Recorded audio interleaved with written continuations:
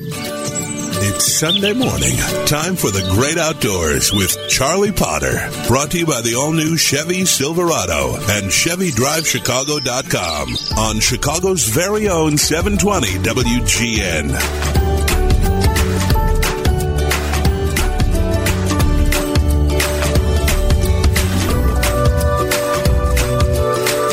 Good morning. Welcome to the Great Outdoors Show. Charlie Potter here on WGN Radio, and thank you so much for joining me on this December morning. I have quite a show this morning on the Great Outdoors Show. My guest is Hank Burdine from Chatham, Mississippi. I've had Hank on the air before. This summer, you may have read about the record low water levels in the Mississippi River. And people were walking out on the river. They were walking to places that they haven't walked in recorded history.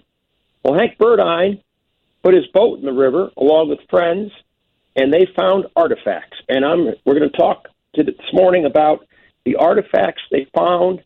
It's unbelievable. I've known Hank for a long, long time. We've hunted ducks together. We've traveled together. We fought the Corps of Engineers together. I never envisioned, Hank, that I'd have you on the show talking about ancient animals that were on this earth. Thank you for being with us this morning, Hank. First of all, we get in Chatham, Mississippi. Life in Chatham, Mississippi, pretty good, but Charlie, me and you getting pretty ancient too now. Long as we known one another. Let's not tell anybody that, Hank, please. All right, so Hank, you've lived on the river forever. Tell me what happened. I was born and raised on the Mississippi River, and one thing about that river, we were always told to. We've really feared the river. We never went out on the river without respect.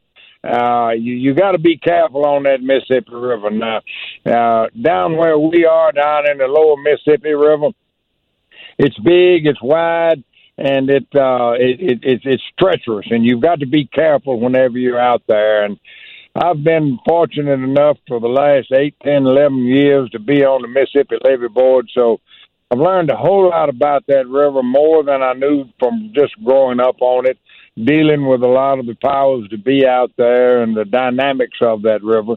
And here this last spring, yes, we had the lowest, not last spring, this last fall, we've had the lowest recorded records on the river that we've ever had. And it's mighty low. We had some problems where we had to shut the river down when we had some groundings, but we were able to get those cleared out and areas, tracks dredged out through there, and we got a little bit more water in there, and we back going now. But we got a long, low go until our spring rains come in, but we operating. But it's something out on the river when it's low water like this.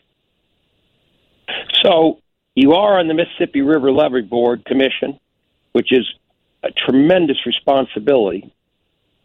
Let's start, though, Hank, with what you found on the river this summer. Well, when you go out on the river during low water times, the river rolls and tumbles artifacts downriver from upstream, up the Missouri River Basin, up the Ohio Basin and all. And if you know where to go and look for things on gravel bars, and now that we've got this dike system out there, and that's a whole other story we can get into a little later, but as these dinosaur bones and artifacts roll and tumble down the river from all over the United States, the river drains 41% of the continental United States. And the dinosaur national parks you've got up within the Missouri River Basin and all that, all those bones and stuff come tumbling down. And within a little half a mile stretch of where I live right down there this past year, we have brought out femur bones from mastodons that are 3.5 feet long, weigh over 50-something tons. They're petrified, of course. And dinosaur teeth, American bison skulls, all these artifacts that are just in the bottom of the river or rolling down, and when the river goes this low, we go out and we find them. It's unbelievable. So we were reading some of this, that people were making incredible discoveries. How do you look at something and go, that's the mastodon femur? How do you decide something's millions of years old and you pick it up? And how do you know what to look for? Well, when you're out walking around on the river, you got to be real careful when the river's this low. If you're out there, don't just go out there and go to walking around on sandbars, because you can get in some. We've always heard of quicksand, but there's something we call quick mud. You can get into a muddy place that looks like it's crusted over you and walk across it, and you break down through it, and the more you wiggle and crawl and try to get out, the deeper you go. You better have somebody with you that can help pull you out. But we know kind of what to look for. We know what rocks look like, what petrified wood looks like, and stuff like that. And you get in some areas where you've got gravel bars and these rock dikes, and these dikes seem to catch these things that are rolling and tumbling down the river. And I had a lady friend down in Hernando a couple of weekends ago, and we pulled up on a sandbar close to where I lived, and there was a rock dike, and we got out about 10 feet from the bow of my boat. I looked down, and I saw something that I knew was not normal, and I said, reach down and pick that up. I wanted her to be the first to touch it. I recognized it as a vertebrae, and vertebrae of a big, big animal. And she reached down and picked up the vertebrae of a mastodon that walked this earth 10, 15,000, 20,000 years ago, and it I almost crumpled in my knees when I thought, and I said to her, I says, look, you've picked up something that has never been touched by human hands in 20,000 years. That's some pretty strong stuff, and we cherish those things when we're able to go out and find them. Now, if I'm correct, you told me the other day, did you find a jawbone or some teeth? A friend of mine right upriver from there, up around Winnable, Mississippi, was out there, and he finds a lot of artifacts. He's got a stretch of river that is fairly well inaccessible to folks going out on the river, and he knows how to get in and on family land, and he goes out and knows where to go and knows what to look for. And he's got a tremendous collection of dinosaur bones and teeth and American bison skulls and all this. And he was out and he looked down, and there he pulled out a 3-foot section of a jawbone of a mastodon with 4 teeth fully intact in it. And, how do we know that's what those are?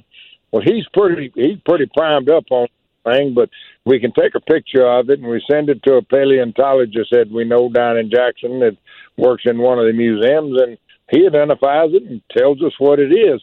And about 2 weeks ago, a friend was up around Rosedale, Mississippi, and he reached down and saw something that's supposed to be out there. This is something that looks a little different. He pulled out the jawbone with a fully intact incisor of what is called an American lion.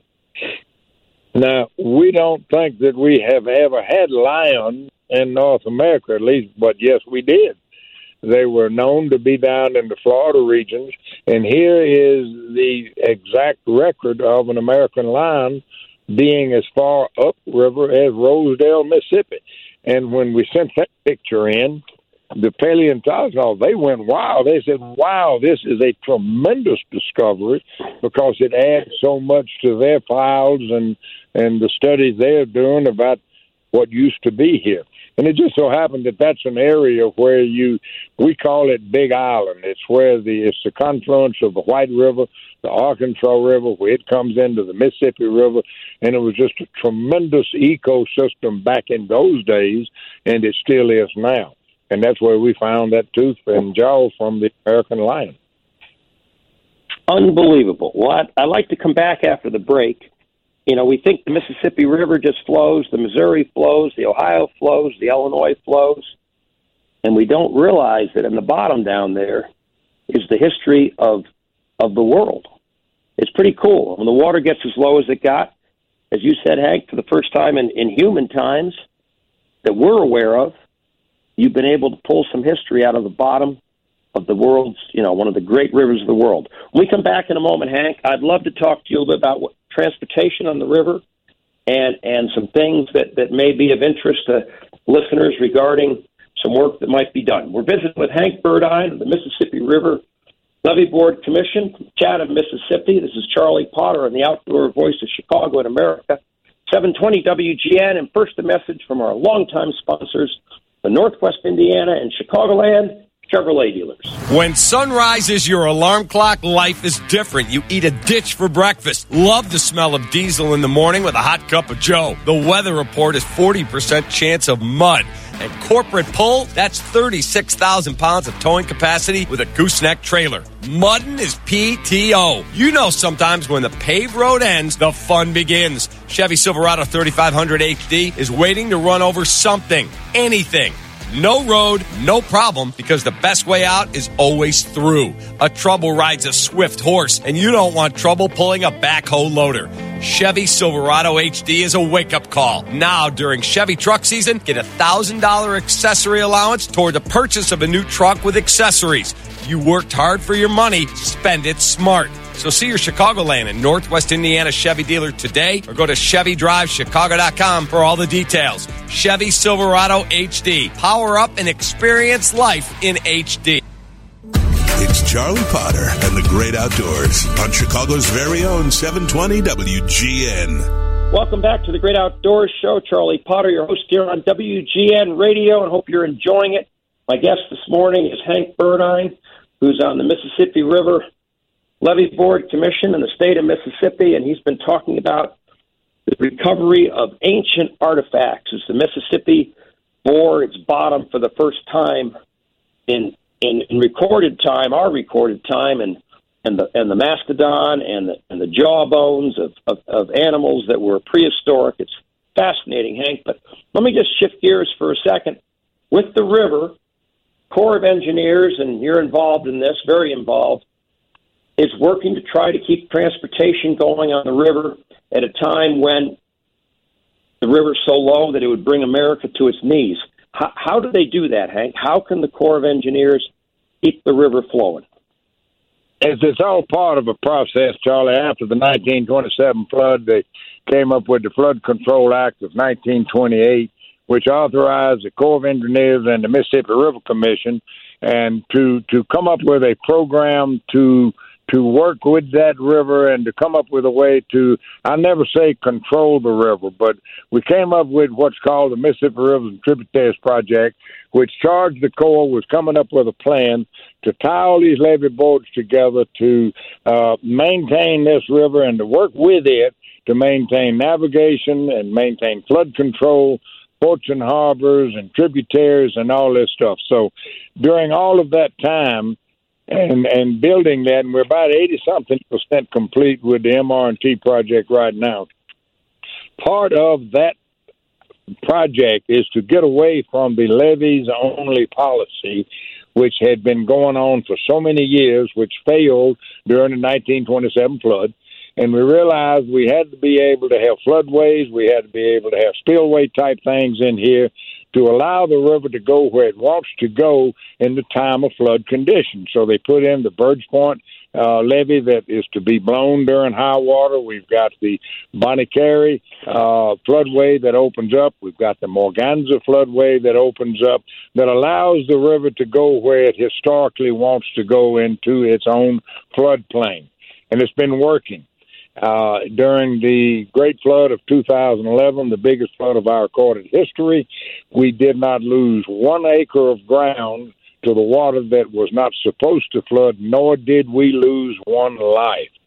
And one major part of that program is to put in a series of dikes and revetments on the banks, where when a river comes around a bend, it tries to widen itself, and all of a sudden it will create a cutoff on an innermost part of the stream and cut a whole thing off for a quicker, faster path to the Gulf.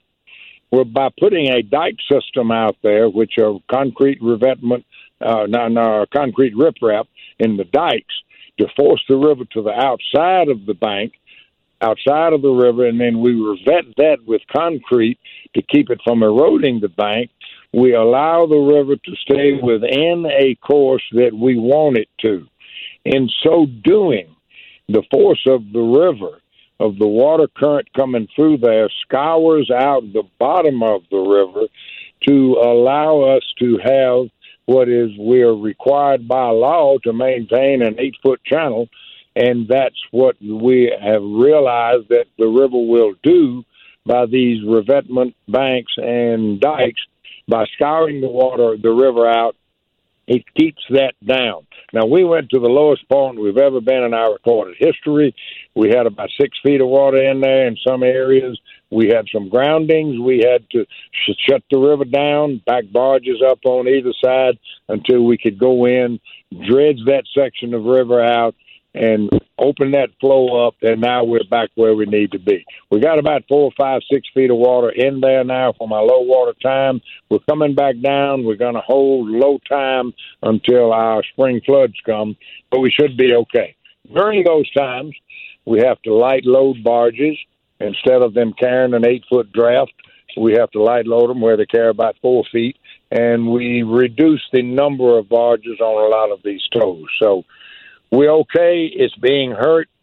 It's hitting the economics of it, but the river is not shut down. The river never shuts down because we keep it open by what we've been forced by law to do, and the MRNT project is working. So I think about it. You talk about supply chain issues. For all of you listening, if the Mississippi River gets too low, grain doesn't move, much of the commerce in America doesn't move, Hank. And you talk about a disruption of supply chain. So, Hank, let's just go. We got about 30 seconds left.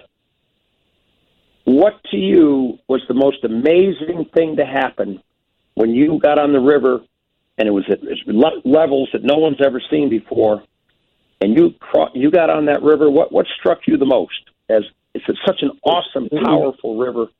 What struck you? The main thing about the river, the hardest part of me that hurts me the most is whenever I come off of that river. It's such a massive force. It's such a force of nature. And I tell folks that we have a lot of fun on the river, but we never play on the river because one mistake, you're in trouble.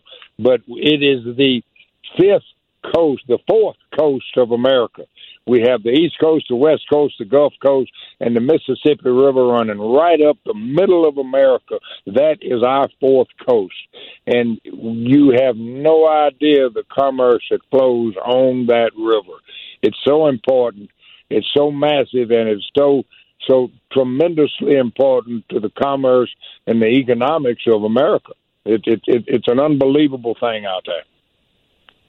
And, Hank, another time, we'll talk about when you and I, many years ago, went in a small metal boat on the Mississippi River at the complete opposite, the highest floods in history, to go duck hunting. Fortunately, we're a little wiser now than we were there, Hank. We'll talk about that another day. That, folks, was an experience that, well, I look back on and I think, you're right, I was crazy. Hank, thank you for being with us. You're so kind to take your time. Good luck on the Mississippi. This is Visiting with Charlie Potter. I'm the host of the Great Outdoors Show here on WGN Radio, the outdoor voice of Chicago and America, 720 WGN.